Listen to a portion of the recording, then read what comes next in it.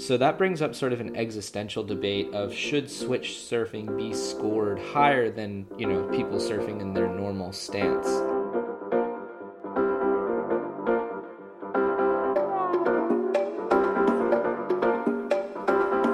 Welcome back to The Drop. This is Michael Saramella, and I am still kind of on this Tahiti high right now. The event just ended yesterday. The waves might have underwhelmed a little bit, but they made up for it with just the sheer action and drama of this event. So many moments, so many things happened. Wild cards, Kelly Slater, top 5, this, that, everything in between. So first things first, we're going to go straight into a chat with Stacey G and myself talking about everything that we saw happen at Chopo this week. Then Buckley is going to come on and we're going to talk about everything else that happened this week in surfing. Sound good? Cool. Let's do it. Well, that was the kind of competition I wish went for another day. I just wish that final never ended. The Goofy Footers just had such a nice couple of days in the South Pacific getting very barreled. None of them really look like they broke too much of a sweat. Where do we begin here? We obviously just kind of mentioned the final, so why don't we say who won? That is, of course, Miguel Pupo, who got his first CT win in 11 years, and Courtney Conlogue, who looked almost more comfortable out there than any of the guys somehow. Like, she was just, giddy and giggling the entire time. So, well-deserved to both of them. Definitely. I love Courtney's choice of headwear. Not last year, but the year before in Margaret River. She had football headwear on. Like, it was a proper helmet that you would wear playing Australian rugby league. It was even a football brand, and to see the yellow bucket that she was donning in Tahiti was even one step up. So, yeah, she's definitely got heavy water fashion absolutely nailed. And it's crazy too. There's a photo that we put in our competition wrap for the final day, where she's in this barrel, she's locked in. Amazing pig dog technique, by the way, and the helmet's basically over her eyes. Like, it's all feel at this point. So, she definitely has some sort of connection there. And she, like I just kind of alluded to, she went into this event with some, skills already in backside tube riding. That's very clear, just the way that she was approaching the wave and using her body. Whereas a lot of women, it felt like were really just trying to figure it out as they went. Yeah, definitely. And I think, it's one of those situations where there's no other way around it. It's only, what I mean by that is, backdoor some of the natural footers. Steph Gilmore, for example, they can pick off a 10-point ride going right and not even look at the left. But Tahiti at that size, it's lefts only, and I guess some work to be done there in the backside barrel riding department for some of the women, because that's sort of, cloud break, they were never really getting two barrel. It was always big in turns. And then the end of the wave pool, I know probably people will laugh at that, but that's a pretty technical little left barrel or backside barrel for the natural footers. And well, so on Steph, on their finals day, right, she had this wave where it was a pretty darn good wave, and she was trying her absolute best. You could tell she was trying really hard to slow down, and she just didn't have the technique for the butt dragging that you need to stop yourself going backside. And first of all, I empathize with that, because that is something that I tried to do for so long and just could not figure it out. No matter how I leaned or what part of my body I put in the water, I would just basically end up skipping and not slowing myself down at all. And it looked like that was what she was going through. But it does raise the question. It's is the event the place to figure that out? You know what I mean? She's obviously been a pro surfer forever. She's won 7 world titles. She's never really, to your point, had to figure this out in order to win world titles. I don't know. First of all, is there a level of they probably should have put some work in on the front half? And then also, if you are Steph Gilmore in particular, where, you've already won 7 world titles, you've stated that you want to win more, but you're also sort of at that point in your career where it could go either way. Is it worth her going and investing a lot of time into this, or should she just be you know what, I have a weakness in this part of my game, but it's fine, I've gotten this far without it? I think a bit of column A, a bit of column B. It's definitely, gone on this far that it hasn't mattered at all. being how talented she is, she would always find a way out of a sticky situation if it meant, getting a score going, perhaps an inferior right at a break where the lefts are better. I could think of probably 1,000 times she's had to do that. But I definitely think she does still want to get better. Like her backhand has gotten 10 times better pretty much ever since the wave pool event came on, because obviously you had to count a score there going left. So I think that was a spot for Steph and even Tyler to a degree to really work out the nuances of backside surfing. And then who doesn't want to get barreled? So I think, with that in mind, I think she still will keep chipping away at trying to get better. Roxy actually did a trip to Tahiti before the event. So, they're keen to invest as well. So she's on a good brand there. And yeah, I can't see why she wouldn't get any better. Working the company line in there. Love it. So speaking of Roxy. Absolutely not. No, a lot of people get that confused. 2 separate companies, 2 separate payrolls. Fair enough. So we talk about Roxy, and we can't look past Vahine Fierro, who looked like an absolute lock to, if not make the finals, then just straight up win the event. And I personally, I had $50 on her to win and $50 on Tati to win. Rolling into the semis, I was feeling so good. I was like, oh, they're both going to win their semis. I'm going to be in the final laughing, basically making money no matter what. And then we get to the semis, and the wind just goes straight on shore, and it turns into basically a turn fest. That was pretty devastating. Yeah, you would have been feeling very, very, very good. At that point in the event, I did not think it was going to be 2 natural footers in the final for the women. They were doing a great job, Breezer and Courtney, but I just thought that the goofy footers just had a massive advantage of just positioning and how they were attacking the waves. So yeah, I felt for you on that, my Mikey. And then you even had Kelly on the men's side looking pretty good. But yeah, not to be. Oh, that's a big final day. Yeah, we'll get to Kelly in a little bit.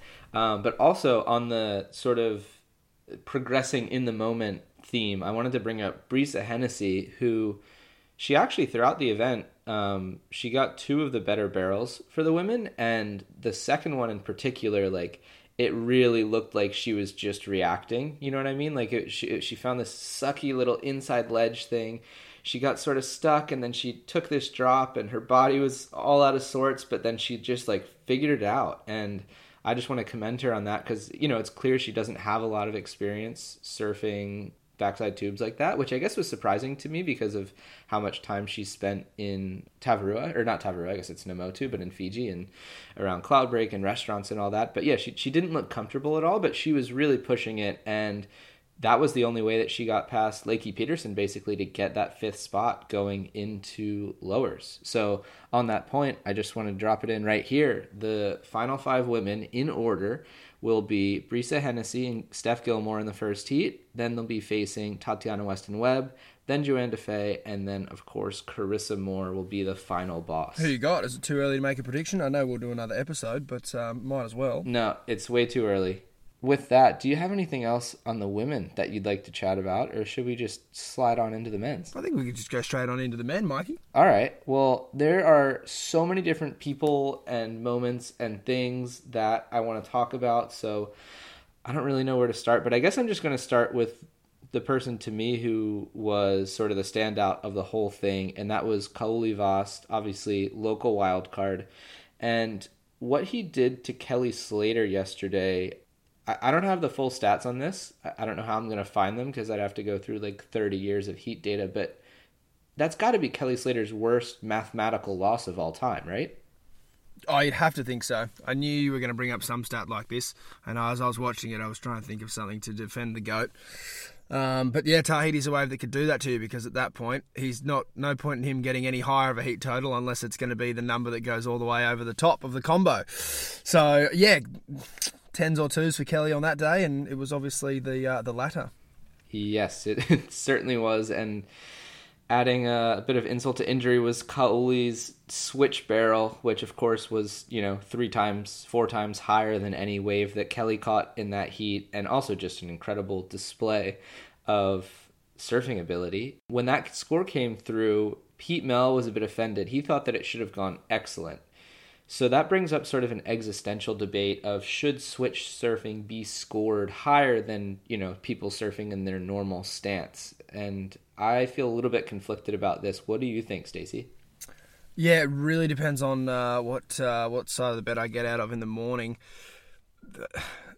My first train of thought on it is you got to, are we comparing a goofy footer surfing switch, or is this a backside tube riding display, no matter what your favoured stance is? And if you're comparing it to, the last version, then there really is no comparison. There's no way that can be a bigger score than what someone's doing as a natural footer who is surfing as a natural footer. Yes, it is going to get very existential. So just because it's harder for the goofy footer, it doesn't make it better than what the natural footer was doing. Agreed. Yeah. And I know that, in other sports and skating and snowboarding and stuff, they do, I believe, score it a little bit higher. Like it's for some tricks, it's considered, more difficult doing something switch, and therefore you get more points for it. In surfing, for whatever reason, I can't get it out of my mind that it's like a little bit gimmicky. And then I also wonder, like, if judges do start scoring higher on that, then just naturally people are going to start to gamify that a bit. You know what I mean? So if you need a 9 at the end of your heat and a wave comes through that, is a max 6, but you surf it switch, it's like, can you get the score then? Like, I don't know. It feels a little bit gimmicky to me, but at the same time, it's like incredible what Kauli did. And also one of the commenters on our site, I think it was Undergunned, mentioned that, he thought that basically Kauli did that so that people couldn't even have that talking point of like, oh, it's so hard backside out there. You know what I mean? Because he's obviously getting all these inside runners, 8s and 9s and stuff on that inside ledge, going front side, just weaving through every tube and making it look super easy. So it would be, it would be pretty easy to just say, oh yeah, it's because he's front side. But I think to Undergun's point, doing that backside just sort of shuts up that entire line of thought. Yeah, definitely. It certainly leaves an interesting, thought in the judge's mind. Like, if it was a close heat, there would be the craziest debate. Yeah, I don't know if you'd be able to wrap it up in less than half an hour, because there'd be so many different trains of thought. But yeah, I'm kind of with you. I don't know that it looks supernatural. And even in longboarding, they score switch higher. Like Honolulu Bloomfield can go left and right, front side, both ways. So, yeah, I don't know. I'm with you, though. So, anyway, that was a fascinating semifinal. The end score was 17.33 to 1.17. So that's why we're saying probably Kelly's biggest mathematical loss of all time. And I don't even think Kelly knew that Kauli went switch. I don't know how he would have known in the heat. So do you think that was like a bit of an ego rub for Kelly when he found out that Kauli did that? No, but it's very Kelly, like, to have something done like that to him, whether it's intentional or not. I think Kauli was just having fun at that point, but yeah, I feel like that's something Kelly would do. So yeah, I feel like he'd be very well aware of that, and it not being too favourable on his behalf. All right. So speaking of really, really low heat scores, there were 2 other heats that stand out to me. One is actually Kelly's first heat of the event against Nathan Hedge and Felipe Toledo. Felipe was about a minute away from posting another 0-point heat score at Chopes. He pulled back on, one of the heavier waves of the heat, and definitely got those thoughts stirring in your mind of like, man, like I just, it's almost crazy to me that continues to happen when just how much criticism he has faced. Like, you'd think that he would just be so sick of hearing it that he'd just be like, fuck this, like at least jump off of something, right? Like Jacko Baker style. No, you're right. It was one of those things, and I've said it sort of earlier here, like, I don't care that he doesn't win pipe, I don't care that he doesn't win Chopes. I just think he's so good on the face that he can be my world champ. But I don't have that same feeling after watching the event. I'm like, fuck, you've really got to swing and go, because then the waves get real. It just opens up another breed of surfer, and if to be world champ, you've got to be able to do it all. It's Green Room Times put up a very interesting post. It was sort of pretend it's a normal year or somewhat normal, and Tahiti's the second last event, and pipe is left, and Robbo's 5,000 points behind Philippe. Like, who are you going for? Wow, so you fully flip-flopped. Now you're saying that, like, to you, Felipe is less deserving. I have. Wow. I just, after watching Robbo, I just can't, like, I know Philippe on the face is incredible, but if I've got to pick one thing that I love watching, it's dude's getting very barreled and Robbo gets very barreled. So Waves of Truth, really speaking to you, Stace. That's beautiful. What do you reckon? I've flip-flopped, but I just can't ignore the feeling. Got to go with it. I don't know. So I find that, like, when I really think about it, that I'm so affected by the last thing that I saw, and I think that's a pretty human thing. But, like, imagine if, Pipe and Chopes, imagine if Chopes was in the first half of the season, right? We wouldn't even be talking about this. Like, we would have just seen J-Bay and El Salvador and Brazil, and Felipe would be front of mind as clearly the best surfer in the world. And yeah, so I don't want to get too caught up in like the this just happened, so it's the most important thing. But at the same time, it is like, come on, man. I mean, granted, we have to give him credit. He did somewhat redeem himself in his next heat against Nathan Hedge. He put up 2 sevens at the very least. But on the same side, he didn't ever look like he was like even thinking about winning that heat somehow. Like he was like doing it because like just out of obligation, if that makes sense. But it didn't look like he was like hungry to go out there and beat Nathan Hedge. Yeah, or, and maybe you could say he didn't want to, it was his turn to go, and when it was a wave that he didn't want to be a part of because he's got to try and win a world title in 2 weeks. And maybe that thought's going through his head as well. But it'd certainly be a big statement if you beat Hogg and Kelly in your first heat at that event. It'd have to give you a lot of confidence going into, any event moving forward. And also, like, I mean, I know that people try to pretend or say that it doesn't bother them, but like it would just shut up the naysayers, right? It would take away everybody's ammo who wants to say like, oh, a world title is not legitimate, 1, because of this new system, and 2, because if you can't surf Waves of Truth, then you're not the best surfer in the world. So I think that like he just did himself a disservice. Like I just wish he would have just gone. If he just would have jumped off that one wave, we wouldn't even be talking about any of this. You know what I mean? And it's just a shame because there is a good chance that he's going to win. And part of me really, really wants him to win. Like I think he should be a world champion. He's such an incredible surfer, but it's hard to reconcile the fact that when push comes to shove, like he just doesn't want a piece of these waves. Yep, agreed. Speaking of the other low total, I didn't get to see that heat, but it doesn't surprise me. Like it can happen out in Tahiti where it just the waves don't come your way, or you have one over the falls, and that's kind of your heat. But what was going on with Jake Marshall and Callum Robson? That just seemed a bit strange. Yeah, so that heat, they definitely didn't have great conditions. The wind was a little bit onshore, and there wasn't too much going on. But that said, like there were waves. The people that were in the heat alongside them were getting little scores. And they were just picking really bad waves ultimately. And Callum at the end needed, I think, literally a 0.68 to advance. And he didn't even like really change his strategy. Like he didn't move inside or over until the last 30 seconds, at which point Jake Marshall obviously came over and sat on him. But he all he had to do was basically take off on a wave. And obviously, I don't think Callum is scared to take off on a wave, but that just seemed like a bit of a brain fart. And it actually cost him the Rookie of the Year, which he seemed like a lock for. But Samuel Pupo came out of nowhere in the back half and, just ripped it out from under him. By the way, Samuel Pupo, like, secret backside tube Jedi, no hands, like, out of nowhere. So well done to Samuel Pupo, Rookie of the Year. That's sick.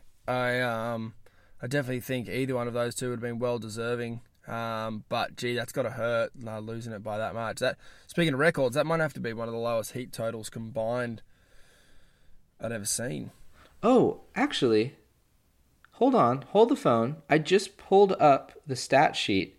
Samuel Pupo and Callum Robson are tied at 10th with 33,230 points. I was mistaken. I thought I heard on the webcast that Samuel won Rookie of the Year, but they have the exact same totals, and I don't know what the countback is, but they both have a second place.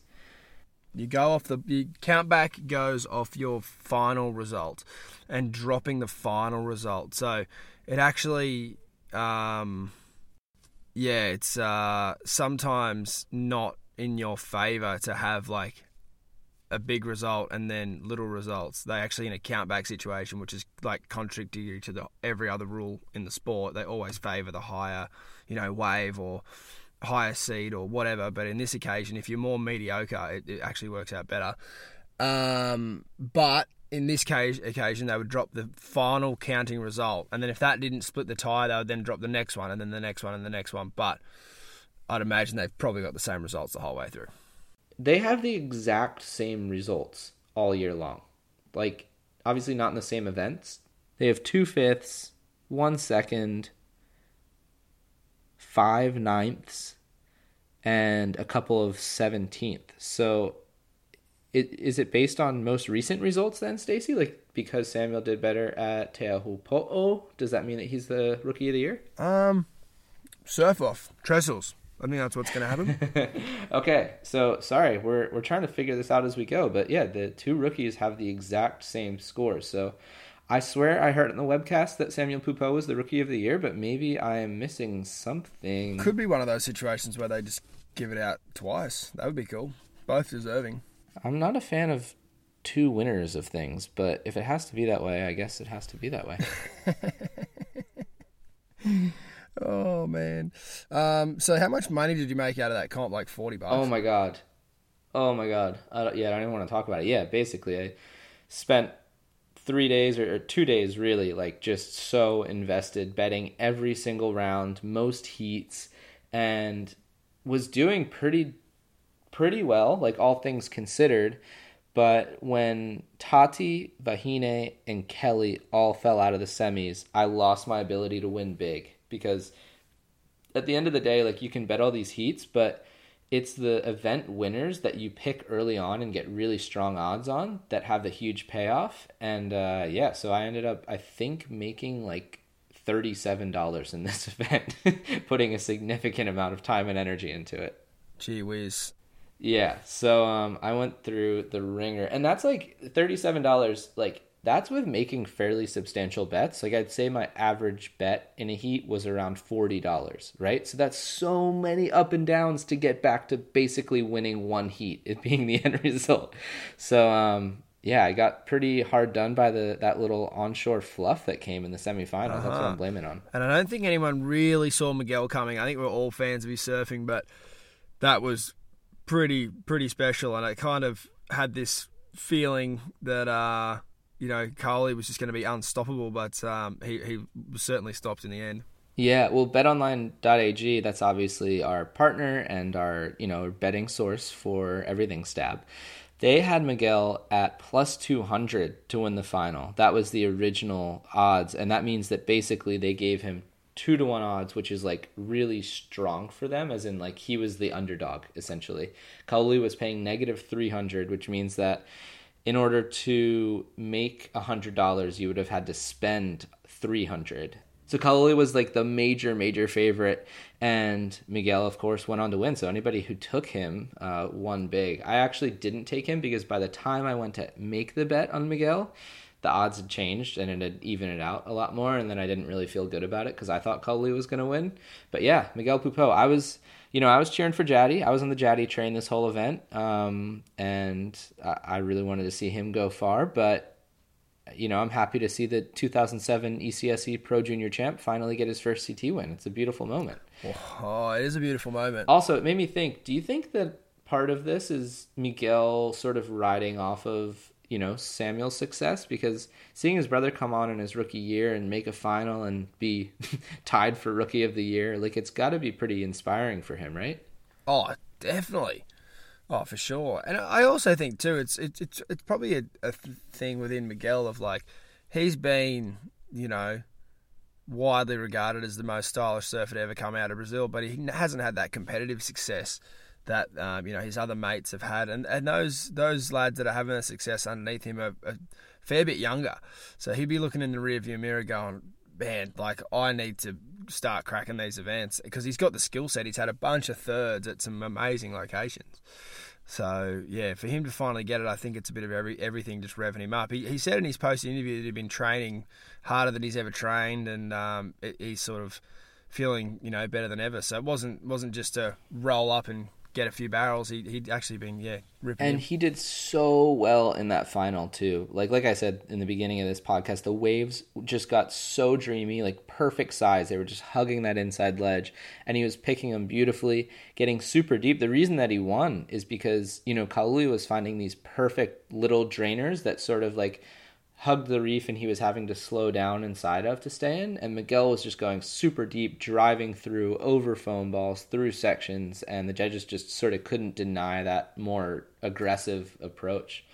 So well done to Miguel. And on the point of stylish Brazilians, I also, again, we're seeing a totally new Yago Dora this year. He obviously missed the first half of the year with an injury, but came back. And I mean, if he had surfed the way that he surfed through those last 5 events all through the year, I think he'd be close to, if not inside the final 5.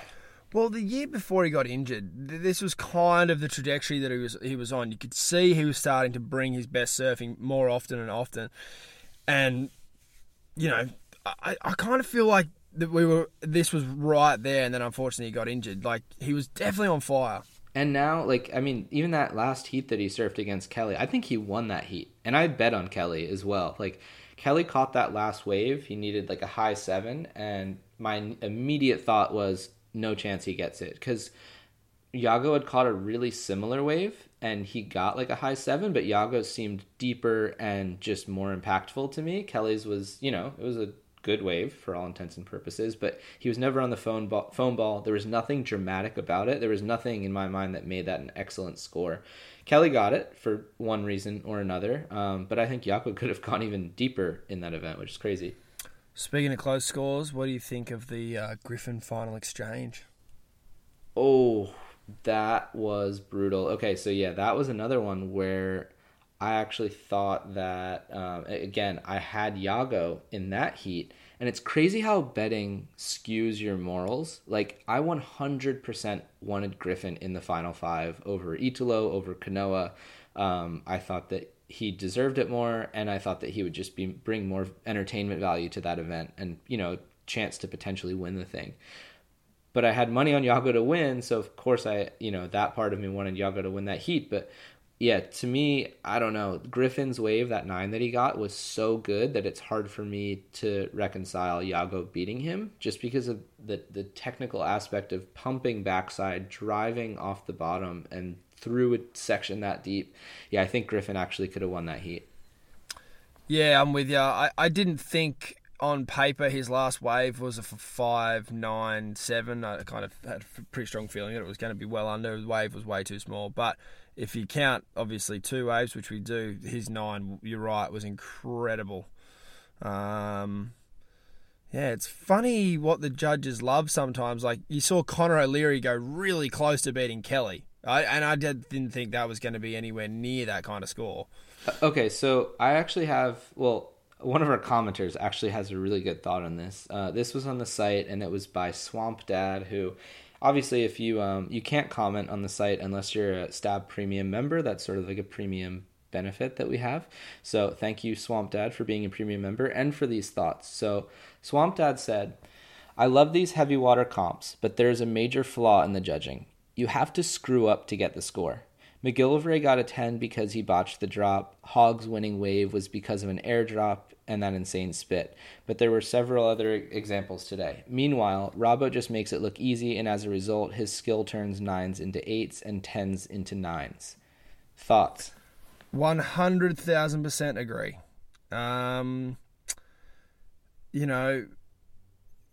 It's one of those things, like, the commitment after a mistake is so brave, and how locked in Matty McGillivray and Hogg were.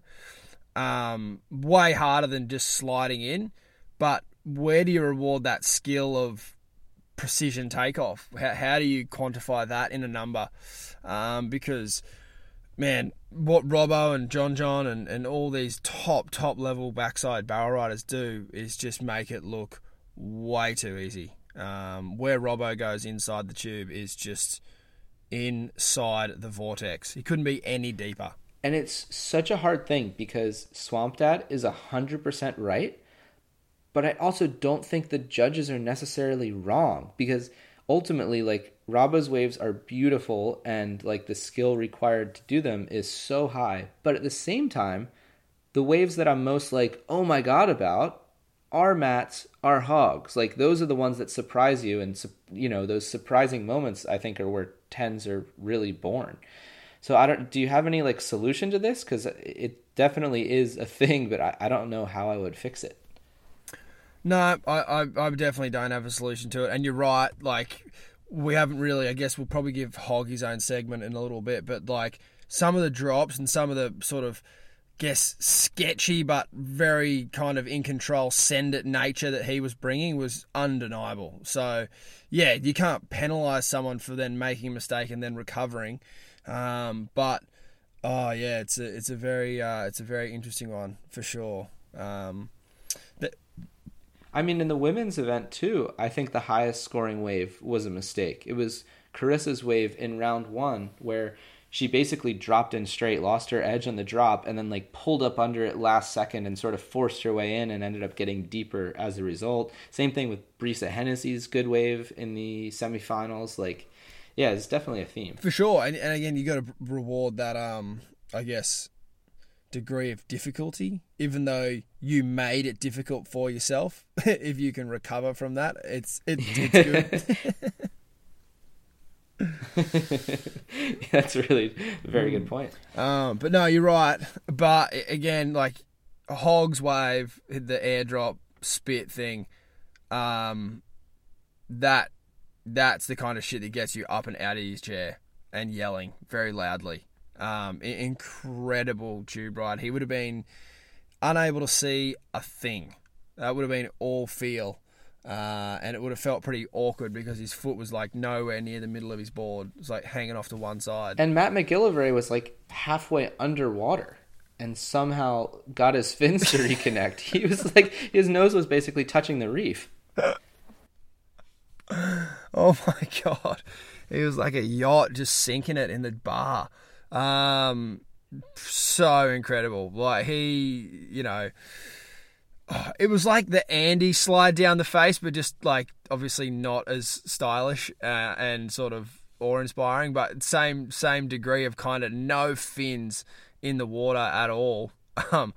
All rail and nosedive, and just couldn't happen to a more deserving bloke. Like he's such a good character, and that's the ride of your life, right? Yeah, there. That's what he said. And speaking of deserving blokes, we obviously, we gave some thoughts about Hog being in the event last week.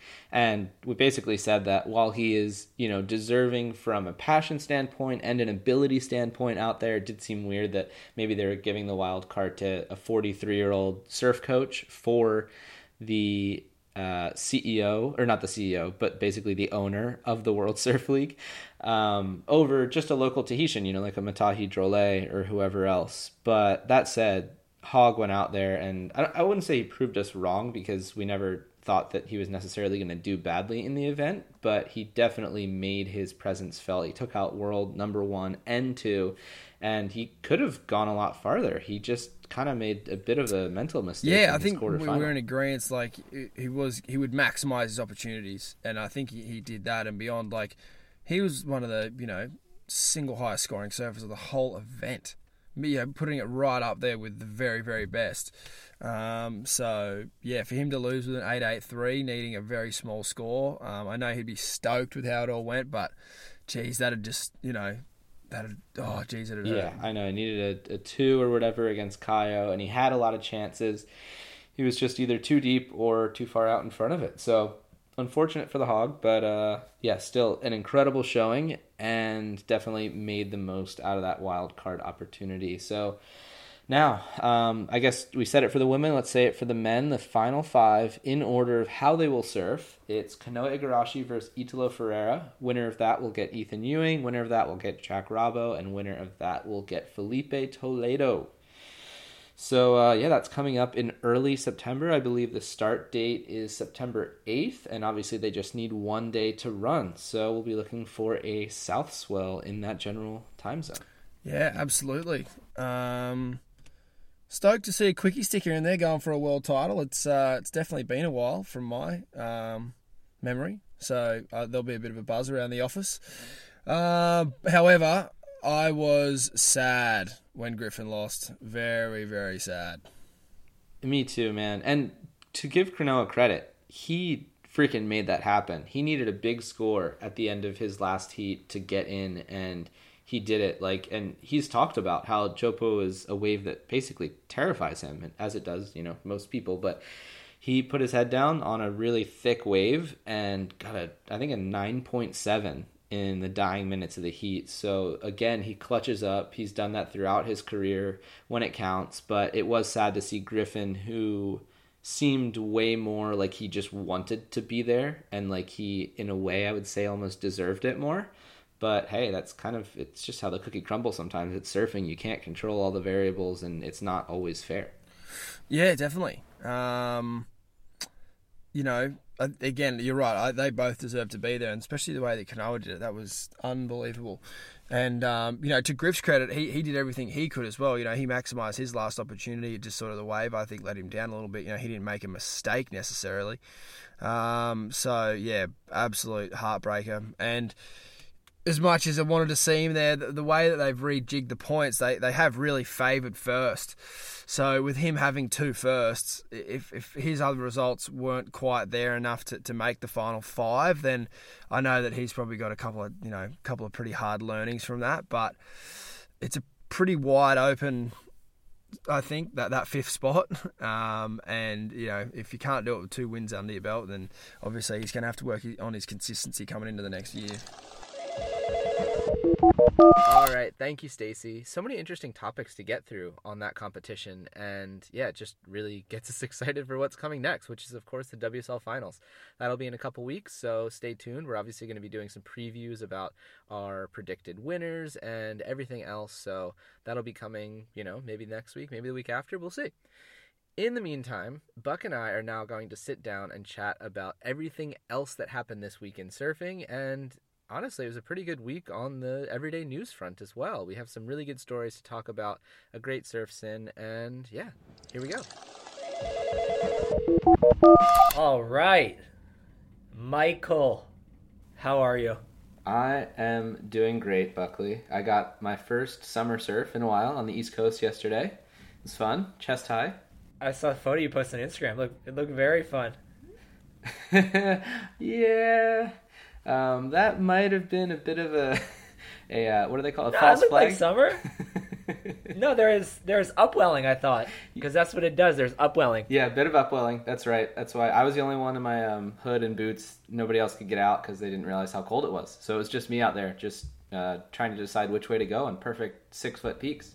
People often underestimate the power of upwelling, I feel. Yes, absolutely. So yeah, that's how I'm doing. How are you doing? I'm good. It's just been horribly windy here past few days. I've been surfing regardless, as I do. It's always weird. I feel like people just look at you funny, and I don't like that. I feel like when I come in, people are just kind of looking at you like, why were you in the ocean? Or you're going out, and people are just kind of looking at you like, why is that happening today?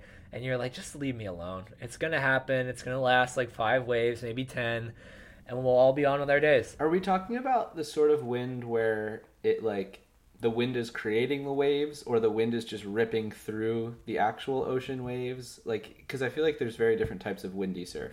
It can be both, but today it was mostly just wind swell. Okay. Because wind swell is actually really fun. Yeah. Because it presents, another puzzle that you need to solve, basically. Because you're not looking, typically in wind swell, you're not looking for, the biggest lump of water. You're looking for the lump of water that is going to expand in a way and maybe even contract in a way that gives you the most amount of push through one section and then maybe connects to another section. So I feel like they're missing out. Yeah, I know. It's full of surprises out there. That's why I don't get it. Yesterday was the day I really got some looks, and there was some swell in the water, and it was really annoying. It was a fight. At one point I just came up from a duck dive and I was just covered in kelp. And there was another wave that was going to hit me in the head, and it was just it was actually pretty square, only chest high, but still when you're covered in kelp, you don't really want to duck dive a square chest high wave, and just not really pleasant. But hey, weekend will be fun. I'm going to go for the tarantula.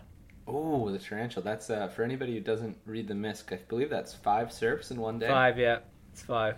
Yeah, we're eyeing up the tarantula. We got a Powerade I ready. don't know if I've ever done that in my life, to be honest. So good luck. Thank you. I'll let you know how it goes. Let's get in the news.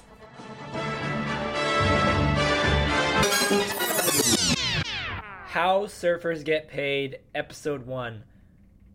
Oof, I don't even know how to explain this one. So we are going to have Stab's founder, Sam McIntosh, do it for us. And just a forewarning, this audio is not great. It was actually just a little phone conversation between Taylor Paul, our Stab Premium director, and Sam, so that's why it sounds a little bit fuzzy. We're going to do our best, though, to get Sam to come onto the podcast soon, but until then, let's just hear his take on what How Surfers Get Paid is all about. All right, so besides what's obviously in the name, what is How Surfers Get Paid about? I guess the basic premise is how the landscape of being a pro surfer has changed over the past 10, 15 years. The glory days of like the 2005 to 2010, and now there's just been so many elements that have changed it, from the internet to the death of print magazines to social media to YouTube, and it's just like it's a completely new game, and it's just hard to navigate. It's just us exploring all of those things. Is it even lucrative to be a pro surfer in 2022? Like it's COVID, force majeure. Force majeure is like such an odd thing to have in a contract that pretty much just wiped everyone's contracts or let them renegotiate when COVID hit. Just crazy things like that. Like on the backside of that, Billabong and Quicksilver being owned by the same company. It's like nothing to push salaries up anymore. So it's just an exploration into all of those stories, from night coming to surfing to the energy drinks coming to surfing to the WSL or Zoc buying the ASP and then and then turning to WSL. It's just, there are so many little backstories that we had no idea about, and just exploring those. Well, let's just put it this way. I'm not going to say names, but there was a top 5 surfer who got offered $800 grand back then, and they declined it. Nowadays, people are begging for 150, I believe. So. Getting turned down 800. Was that Michelle Perez? Bobby. Yeah. I had an opportunity to make $1.2 million a year, and I walked away from it. And they're like, well, we'll pay you 550 grand no matter what. But look, you can still make $1.2 million. And I was like, nah, fuck that. I better just go on my own. I knew that money doesn't make anyone happy, because the people who were paying me were a bunch of fucking idiots that I had to deal with.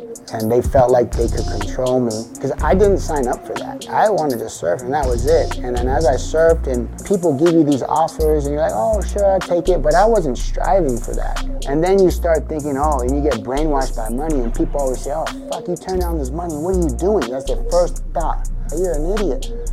And I'm like, obviously, because you don't know.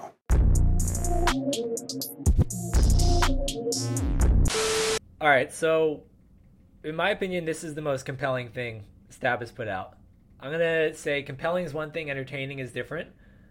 It's very entertaining too, but I feel like just Stab Highway, there's so much going on, and I describe that more as entertaining, where this was just straight compelling. Like, I could not stop looking at my screen, and we don't want to give away too much. I mean, this thing will have just came out by the time you're listening to it, so I don't want to talk storylines. We'll talk about that in later episodes, but for now, I just gotta say, I was like glued to my screen this entire first episode. Yeah, the amount of things that you learn from this, like, so we're in like the sort of, you know, say the 70th percentile, maybe 80th percentile of like knowing how things work in the surf industry, just by way of being in and around it for, 5 years.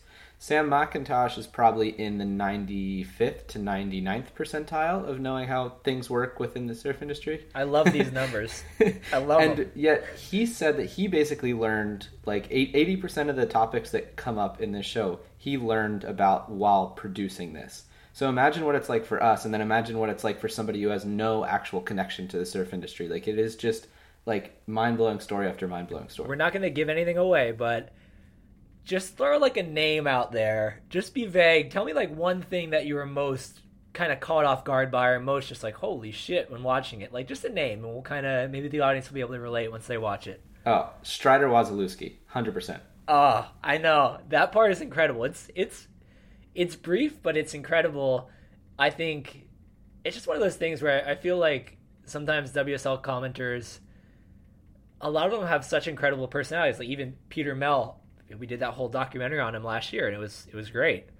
But when they're in that kind of WSL orbit, they just take on different personas, and I feel like people get a different understanding of them than maybe who they are, and maybe forget their stories a little bit. So the strategy thing is incredible, and then Jordy too. Just my God, how that thing opens. So go watch it. In weeks to come, we'll break down more. We won't be vague, but we don't want to spoil anything. So get there, watch it. Keep listening. Maybe you'll have a surprise in terms of how to watch it. God bless.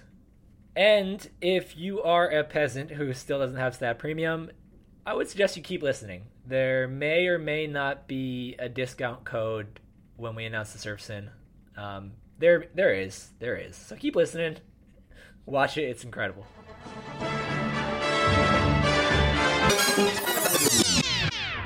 Airlines hate me. Bad Boy Rai Rai's Guide to Surf Travel. So, Bad Boy Rai Rai, Ryan Miller, he is one of the voices in the How Surfers Get Paid, episode 1. He breaks down the industry a bit, and Bad Boy Rai Rai, he doesn't sit in the back of the plane. You're not going to rub elbows with him in economy class, folks. So, this is a guide of his tips to basically fly first class, business class without paying for it. Basically just getting the airlines to hate you, fucking them over because they always try to fuck us over, and just taking a little bit of the power back. And it's an insightful read. It is. It's a real win for the people. Although I will say there's a bit of a caveat, and Ryan explains this in the piece, but there's really only two ways to sit up in the front of an airplane. The one way is to pay an exorbitant amount of cash, and the other way is to just fly really frequently and using these tips. So these tips, they're good to know for everybody, but they're especially useful for somebody who, whether in their job or in their life, they're flying often, which, in our jobs, I would say we fly more than the average person for what we do. But I cannot seem to get myself out of the mindset of just buying the cheapest ticket every time, even though I know that that's not like a good long-term strategy. Is that do you kind of have the same thing, or do you try to follow some of these tips? No, I've done it before. I've gotten to a decent status when I was living in the U.S., and then even it helped a lot being in France because you fly Air France so much that it was the option, So, and I also think when I was at Quicksilver, they kind of preferred booking flights with Air France anyway. They might have had some deal worked out. So I haven't gotten to the point where you're getting upgraded to first class all the time, but I've gotten to the point where you skip lines, it's free bags and stuff like that, even lounge access, but I've never been upgraded on a first class. I've never sat first class in my life. Me neither. Yeah. Okay, well, we need to reread this piece. Clearly there are some steps that we've missed in here, and I think that it's honestly just entertaining to me how emotionally charged Ryan Miller gets by maximizing his profitability. The trip to him, the airplane ride is almost the most important part of the trip to him. If he doesn't get that right, it's the trip is a wash, and if he does get that right, everything else is just the cherry on top. Yeah, so that's why he's the guy to get advice from. One thing I want to call out, though, so this wasn't his idea. This was Ethan Davis's idea, and I found the timing of it to be a little bit interesting. Hear me out, Mikey. Let's rewind the clock a few weeks, a month, 2 months, whatever it was, when Homie gets to call up to be Mick's fin courier for the Maldives. He comes back from that trip and says, ooh, now I know that some people travel the world nicely. He's staying at 5-star places, hanging out with Mick, and all of a sudden he's too good for economy class, starts being oh, well, how do I sit first class like Mick? So, Ethan, I'm on to you. I see what you did here. I know where this idea came from, buddy. Yeah, he also recently grew a mustache. I'm not sure how that's connected, but I'm sure that it is somehow. It's got to be. So go read it, go grow a mustache, and we will see you. You'll be in the front of the plane. Mikey and I will be walking by in economy, and we'll take one of the commenters' advice and just get drunk off the free wine and wake up feeling horrible in our destination.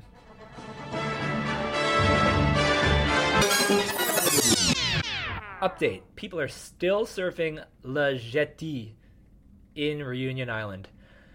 So you know this wave, I know this wave, we all know this wave. It's that psycho right airwave from, you saw it in Modern Collective, you saw it in Jordy's movie, you saw Julian do some crazy stuff there. It was in, again, Ryan Miller's Best Surfing I've Ever Seen. And Reunion Island had an awful string of fatal shark attacks. It got to the point where surfing is now illegal, but there are some workarounds. Like if you register with the town hall and you surf with the anti-shark device, you're able to skirt it. But basically this wave was like, I'd say 10 years ago, was on the forefront of everybody's mind, which was kind of weird because it's not like a great wave, it's just a really good air wave. And this clip showed us that people still just surf it. And I guess people have been surfing it all along. It just got to a point where with all the shark attacks, people weren't really making the effort to go there because they thought they might get chomped. Yep, and I mean, this was a total surprise to me. Like, I just thought that Reunion was basically just like no surf zone except for those areas that were fenced off, But it turns out, obviously, that people have been surfing this wave the whole time, which I guess makes sense that we haven't seen it that much because it's not really a good wave for, it's probably fun to surf and just do turns out there, but like the typical wind is just side shore straight into it. And if you're a pro surfer from Reunion Island, you probably haven't been living on Reunion Island for the last, 6 to 10 years because it's just not really feasible to do that. So basically what I'm trying to say is this is like an airwave. And if you're not being a pro surfer, it makes sense that you wouldn't want to be like just surfing this crazy airwave all the time, right? Because there's no real like benefit to it. So yeah, this is the first time that we've actually seen it. We thought that Julian and Jordy were the last like sort of big name people to go there, but it turns out that Dylan Perillo and Brendan Gibbons went there in their Dylan Beach project. We forgot about that one. But yeah, honestly, Eli Bukes, Luke Slipton, 2 guys from South Africa recently went down there, put out an edit that is really strong. I was especially impressed by Eli. He kind of reminds me of like his style and his approach in the air. So he reminds me of like a South African Rasta Rob, just like fully sends himself, and he's really stuck to his board. Yeah. What a combination of words. Yeah, into it. So if you haven't seen this edit, it's playing on our YouTube and on our site. It's free for everyone to watch. It's made by Alan Vangeson and his crew at Now Now Media.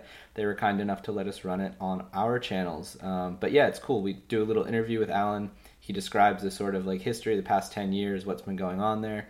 And all of this really makes me think is that we need to figure out a way to do stab high at this place. Yeah, well, I was going to ask, would you surf it personally?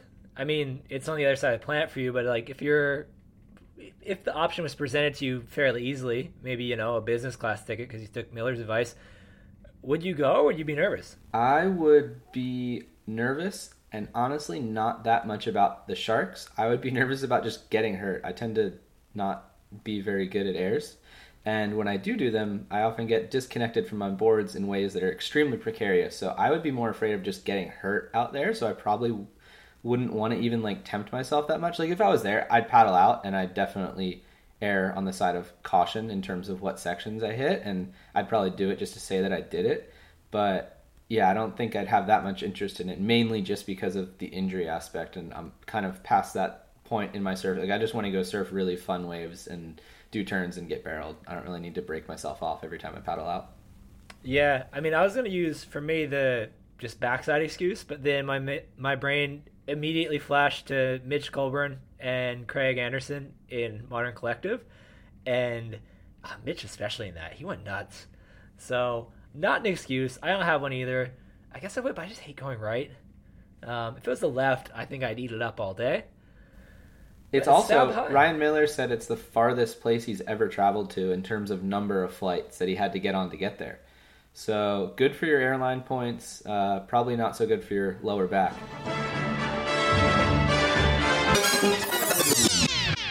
Mountains died so you could surf. This is another piece from Paul Evans where he just goes off on a random topic.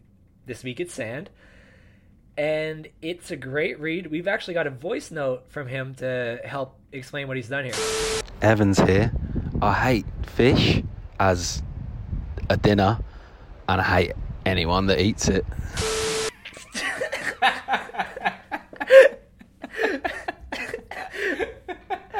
So I told him he could either leave a note about the story or just share any message he wanted to share with the world, and he elected for option B. Wow, that is such a large portion of the population that he truly dislikes. Yeah, I'll have to follow up with him and ask him why, but I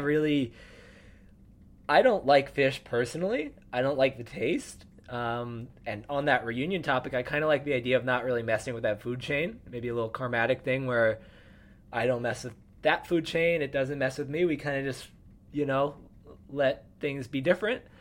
So, yeah, Paul, fuck you if you eat fish, I guess, according to Paul. I know that some sand is, like, decayed fish, like even, like, shellfish, just stuff that's been gnawed away at by the elements over the years. So fish died so we could surf. Yep, mountains and fish for dinner for some people. But anyway, the piece really is a great read. I'm pretty confident that Paul could just sit down, open up a computer, and really have no plan, and just spend maybe like 3-4 hours and just have a piece at the end of it. So we are both sandmen, as it were, hailing from the sandy shores of New Jersey, and now you live in Portugal. Have you become more of a reef man? Right out front, it's a mix of rock and sand. A little bit of reef, a little bit of sand, but there's a few reefs around here that I'm looking to get very familiar with. I know some of them already, but once we start to get winter swells again, hopefully some clean winds, there's a few chunks of reef that I really want to get to know. If you could only surf one type of bottom for the rest of your life, what would it be? How could it not be sand? That's how I feel. But a Hawaiian would say reef. Who wants to get thrown at rocks? You think? I don't know. I think sand just like loosens it up for everybody. It's more, there's no pressure. It's fun. It's like, even if a wave's 2 times heavier, if it's over sand, you're like, oh, it's fine. It still might break your neck, but you're like, it's I think Paul does a really good job of breaking different ocean bottoms down into political categories.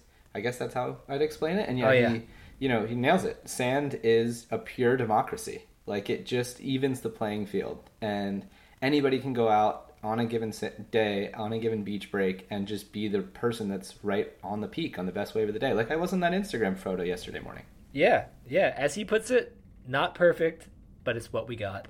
Oh, it's also worth noting that the best waves and the longest waves in the world are sand bottom. Ooh, I was thinking about that. I mean, the Superbank, obviously, they control, but Skeleton Bay, no rocks there. No, 100%. That is the best wave in the world, and probably, if not the longest, up there with the longest wave in the world. And it's because when, sand can obviously be a million different things. It can change every single day of the week. But when sand is really good, it's the flattest, most uniform bottom that you can have. You know what I mean? Like a reef is always going to have a hole somewhere, or it's going to end somewhere in a channel or whatever. But sand can just go on forever and ever and ever, and if it finds that perfect sort of gradient where it leans enough up and it's flat enough, then it's just going to create a wave that just goes forever and barrels. Yeah, I may have told this story on here before, but you mentioned we both grew up in New Jersey. So many years ago, when I was like 14, I'd left New Jersey before my friend hadn't, and we were going to Puerto Rico. And I described to him what a boil was. Just a boil on the surface of the water, which is really common anywhere where the bottom of the ocean floor is uneven. Described to him a boil, and I said that it would suck you down and drown you if you go into it. And we're young, and Google doesn't exist. So this fucking guy was so afraid of boils the whole time. And we told him they're called troughs to make it funnier, and he would talk to people in the lineups about them. He'd be like, oh, be careful, I saw you almost went into that trough, and they'd be like, what is this child saying to me? You don't have that with sand, so there you go. You kind of do. It's called quicksand. Okay, yeah, but there's no quicksand when you surf, so it's fine. And I just want to add one little caveat to his whole story, which I can't believe he didn't bring up, but fuck squeaky sand. Oh, yeah. Yeah, it hurts my insides. It makes me feel really uncomfortable as a human being. Yeah, it's the worst thing in the world. I don't know what sort of like elements combined to create squeaky sand, but yeah, whatever fish had to die for that to happen, I hope that they go extinct soon so we don't have to deal with it anymore.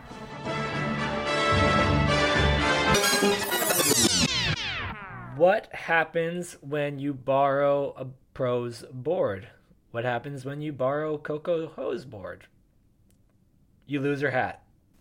You lose her hat, yeah, that was my experience, and it was fairly traumatizing, actually. That was like one of the most uncomfortable feelings that I've had in a long time, was losing Coco's hat to the Pacific Ocean.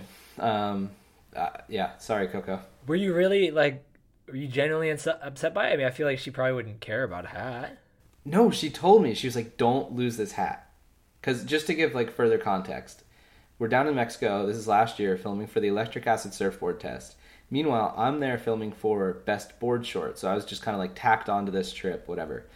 One day, I'm testing the Volcom shorts, which have this sort of unique print on them. And Coco, being sponsored by Volcom, was given the hat as part of her, like, Mexican travel kit. You know, it's like a little bucket hat. It has the same exact print as the board shorts. So Ryan Miller is down there. Wow, this is all, like, crazy, the connectivity of all these things. Ryan Miller is down there after having not flown first class, I can say. He's snapping away photos of Mason and Coco, and then myself as well, because I got tacked onto that trip. He's shooting all the photos for Best Board Shorts. So I have this idea in my mind. I'm like, oh, how great would it be to get a photo of like a matching kit while you're surfing, you know, like the board shorts, the hat. So I basically begged Coco to let me use it. And she was like, okay, like hesitantly lets me use it, but she's like, don't lose it. And I was like, okay, yeah, no problem. Like, it's 2 foot out here. Like, the hat floats. I don't see how I could possibly lose it. So I go, I surf a few waves, I get the photo I was looking for, Ryan nails the shot, and then I keep surfing because the waves are fun, and why not? And then I do a floater. We've talked about floaters, Buckley. Most dangerous maneuver in surfing, as everybody knows. Do a floater, 2 foot, close out, dumpy end section, fall off, lose the hat, and pop up, and it's nowhere to be seen. I do lots of strange hand swirling movements under the water. I run up and down the beach. I get binoculars out, no hat in sight, hat's gone. But on the bright side, I also was riding Coco Ho's board, and it was amazing. This is the Panda Shriz we're talking about. She didn't really love it, to be honest, so she let me borrow this one with less hesitancy. And I just absolutely fell in love with the thing. I get home, I call up Blake Peters, head shaper of Panda, and I say, I need to do a joyride on one of these, and that's exactly what we did. Well, it looked fun. You took a few surfs to figure it out after Old Mexico, but you got it in the end. Yeah, well, I mean, Blake made me a new version. I couldn't use Coco's because that is like a relic now of East. Also, after I lost my hat, she probably didn't want me to use any of her things again. So I got my own made, and I told Blake, yeah, just make me the exact same dims as Coco's. I love that board. It was amazing. Don't change a thing. So naturally, he sends me one that's 1.5 liters bigger. And yep, and then I had to figure out how that was going to work out. So I also rode it in some waves that were a little bit trickier than what we had in Mexico. So yeah, I stumbled. First few sessions were very difficult, as you'll see in the video, and sort of finding my feet. But at the end, we find sort of the perfect wave for this board, and it really shows its true colors. So yeah, go give it a watch. It's playing live on the site right now. And just a reminder, with every joyride, we give a board away. Mikey always finds a creative way to make a little challenge out of it, and you have to email him and tell him why you should win. So, reminder, you can win this board, and if you do, try to lose one of your friend's belongings. Throw it in the ocean. It'll be fun. They'll like you. Buck, do you have any stories of riding a pro's surfboard that you'd like to share? I forget whose board it was, but I remember when I was at Quicksilver, I was on somebody's board, trying a board, and I remember I ran into, of all people, I was just surfing D-Bot. I was at the Quick Pro, and it was a CT down on the Gold Coast, and Stab was doing a big thing there. I wasn't full-time at Stab at the time, but I knew the guys, and we were friendly, and I happened to just run into Tom Bird on, like, this shitty day at D-Bot, and I just got a Quick sticker on my nose, and, like, I think he just, the look he gave me of being like, oh, so you're that guy now, huh? Like, you're the guy who works at a surf company and just goes logo on the nose. And I was like trying to explain to him that wasn't the case. And he wasn't believing it really, or either that or he wanted to just fuck with me more and just like make me keep squirming about it. But he was just like nodding his head like, huh, okay. And that's the first thing that comes to mind really. It was, it sucked. That's amazing. I love that. That reminds me of some of the surf sins that we've given out over the years. So, yeah, that's a wonderful story. Also, I wanted to let you know that I know that I've been seemingly avoiding this, but it's just that I haven't filmed any joyrides recently. But I'm about to go do some more joyride testing in the next month or two. So, yeah, I'm going to have to find a way to fit that claim in. And again, it still probably won't come out until like 2023, just with all the joyrides that we have already filmed and stacked up. But yeah, maybe late 2022, early 2023, we could see an Unholy Potato claim on the IG. Yep. Just a reminder, folks, Mikey confessed a sin on here once. I believe it was you missed like a chance to surf lowers by yourself all day at that like board riders thing to go to like some Bitcoin golf conference or something. And my penance was that he had to claim a wave and post it on Stab's Instagram. So that's coming. It just might be another 4, 5, 6 months out. So stay tuned there. Anyway, in the spirit of connectivity or continuance, which is now I guess they just call continuance lost tapes if you're the WSL. But let's get right into the surf sin. Right into the surf sin, maybe not. First, let's talk about that code that I mentioned earlier when we were talking about how servers get paid. So we had a sinner reach out in the past week and confess that they had not subscribed to Stab Premium. And he suspected that maybe there's a good chunk of the audience who listens every week and just still hasn't pulled the trigger. And so he suggested that we make a code exclusive for the listeners. And you know what? That's what we're doing. So 20% off if you go, just create an account like normal, click a piece that's premium, go through the sign up process and enter the code DROPWALLETS. That's plural and no caps. Drop wallets. And if you need me to spell wallet, you don't deserve 20% off. And one word, yeah? One word, drop wallets. Like I said, I'm not spelling it because if you get it wrong, then you don't deserve it. So if you've been sinning, that's your way to heal. Obviously, this discount code is great for you guys. You get to save some money on a Stab Premium membership, but it's also a great way to support the podcast indirectly as well, because if we start getting people using these discount codes, it shows that the podcast is a valuable resource for Stab to get new members. And when our bosses see that, they think, oh, great, let's keep putting, time and effort and money into this. And that's what's going to allow us to keep making podcasts on a weekly basis.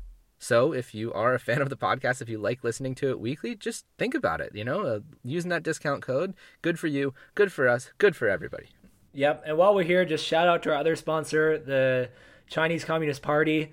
They have a new sports-themed CBD brand coming out, so keep an eye out for that. We'll be talking about it here on the pod. But in the meantime... There's NFTs involved as well, so... Yeah, stay tuned for that. But there's your code, Drop Wallets. Go subscribe. Now it's time for the surf sin.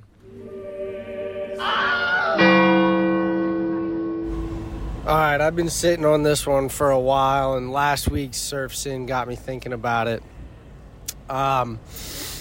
So this is Patrick from Ocean City, Maryland, and this one day, probably about 10 or 12 years ago, I took my one buddy out from skating to come surf. I convinced him to come out with me, put the wetsuit on. It was a nice fall day, 4 to 5 foot, East Coast, and we found this sick sandbar that was kind of shallow for the day. It was only knee or so deep, and we go through the whole thing. I'm getting him amped. I'm trying to tell him what to do, and he was new, like super green with surfing, and so it's time to go out. I'm staying with him, kind of right near him to help him get out, just so that he didn't, get pushed back or whatever, have an issue just paddling out.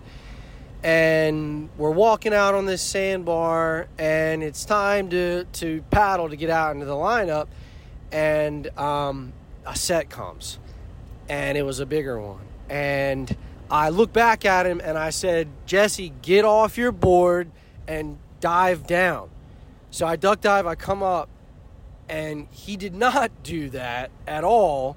And it looked like he was freaking hanging from a cliff, scratching his way to try to like save his own life. But this 5-foot wave, which was barreling offshore this day, was just had other plans, and what just basically WWE bombed him straight into knee-deep water. And I'm laughing, but I'm trying so hard to make sure my friend's okay. He stands up, and at the time, he had real long hair. He looked like the girl from The Ring. He just starts making the craziest guttural noises. Help! He starts screaming help. And I'm like, Jesse, dude, you're in knee-deep water. Walk in. And you just saw him kind of snap back to life. And he's, oh, yeah, I'm literally standing in kiddie pool deep water. And he walked in, and I'm like embarrassed for my friend that I just brought out, and I'm like worried about him. How bad did he just get slammed? But in the back of my head, I'm dying laughing. So I stay out for an hour or so. It was so fun. And he's just sitting on the beach, still in his wetty, playing in sand and just messing around. And I went and checked on him, and he didn't want to try to come back out, and I ended up going back out for like another hour, and he's never tried to get back out again. And I must have told this story 100 times at his expense. And I don't know, boys. What do you got for me? All right, so we've been doing surf sins for long enough that I'm starting to identify themes, right? Like this is falls into a certain category of sin, which is kind of taking somebody out in conditions where they shouldn't really be in, right? You know, that's a theme. There's kind of like the theft theme where, like, you know, the guy stole the longboard, or the guy just one of my favorites, the guy who stole that leash. I mean, some people really throw us through loops with, like, you know, stickering up boards and stuff. I don't really know what that is. That's just creative, I guess. But this is a theme, and it's still a sin. So if you have a good story around it, always confess. But a theme. What do you got on this one, Yeah, Mikey? so on that theme, I just want to kind of like keep it consistent. So, you know, he said that his friend was a skater. Yeah, Snow Bro. I think he said Snow Bro. Snow Bro skater, yeah. So I think that this guy has to go to the skate park with his friend and drop in on an 8-foot minimum vert ramp. Because your friend was scared for his life when he was sitting there in that waist-deep water and a 3-foot double up was coming for his head. I don't think that the average, you know, I'd say the average surfer knows a little bit of skating, you know, can maybe do some ollies, some 180s, shove-its, maybe a kickflip or something, and they've probably skated, you know, mini ramps and a bowl in their past. But this guy, he's probably in his 20s or 30s or so, and I can imagine that standing on top of an 8-foot vert ramp and looking down that thing at that age and probably having not skated in a long time is probably the equivalent level of fear that your friend felt in the impact zone. I like that a lot. I was looking at it through a similar lens, which is pretty much just taking him out of his comfort zone. I was going to recommend, I like that you focus on the friend because they are still friends. He says he brings up the story all the time. I was broadening it a little bit, and I just was going to say any kind of place in general that you're out of your comfort zone. It's a little bit, it's very foreign to you, a little bit new. I was going to focus on places of worship. So, you know, maybe it's a Catholic church, maybe it's a mosque. I don't really know. Just somewhere where you haven't really been before, and you can go and you could, a lot of those places, everybody's wonderful. They are usually want to convert you. So they're happy to, you know, treat you to a nice service. So maybe go there and after you break your wrist on the ramp. God heals all, but a Stab Premium membership is the real salvation, I would say here. 100%. Go subscribe.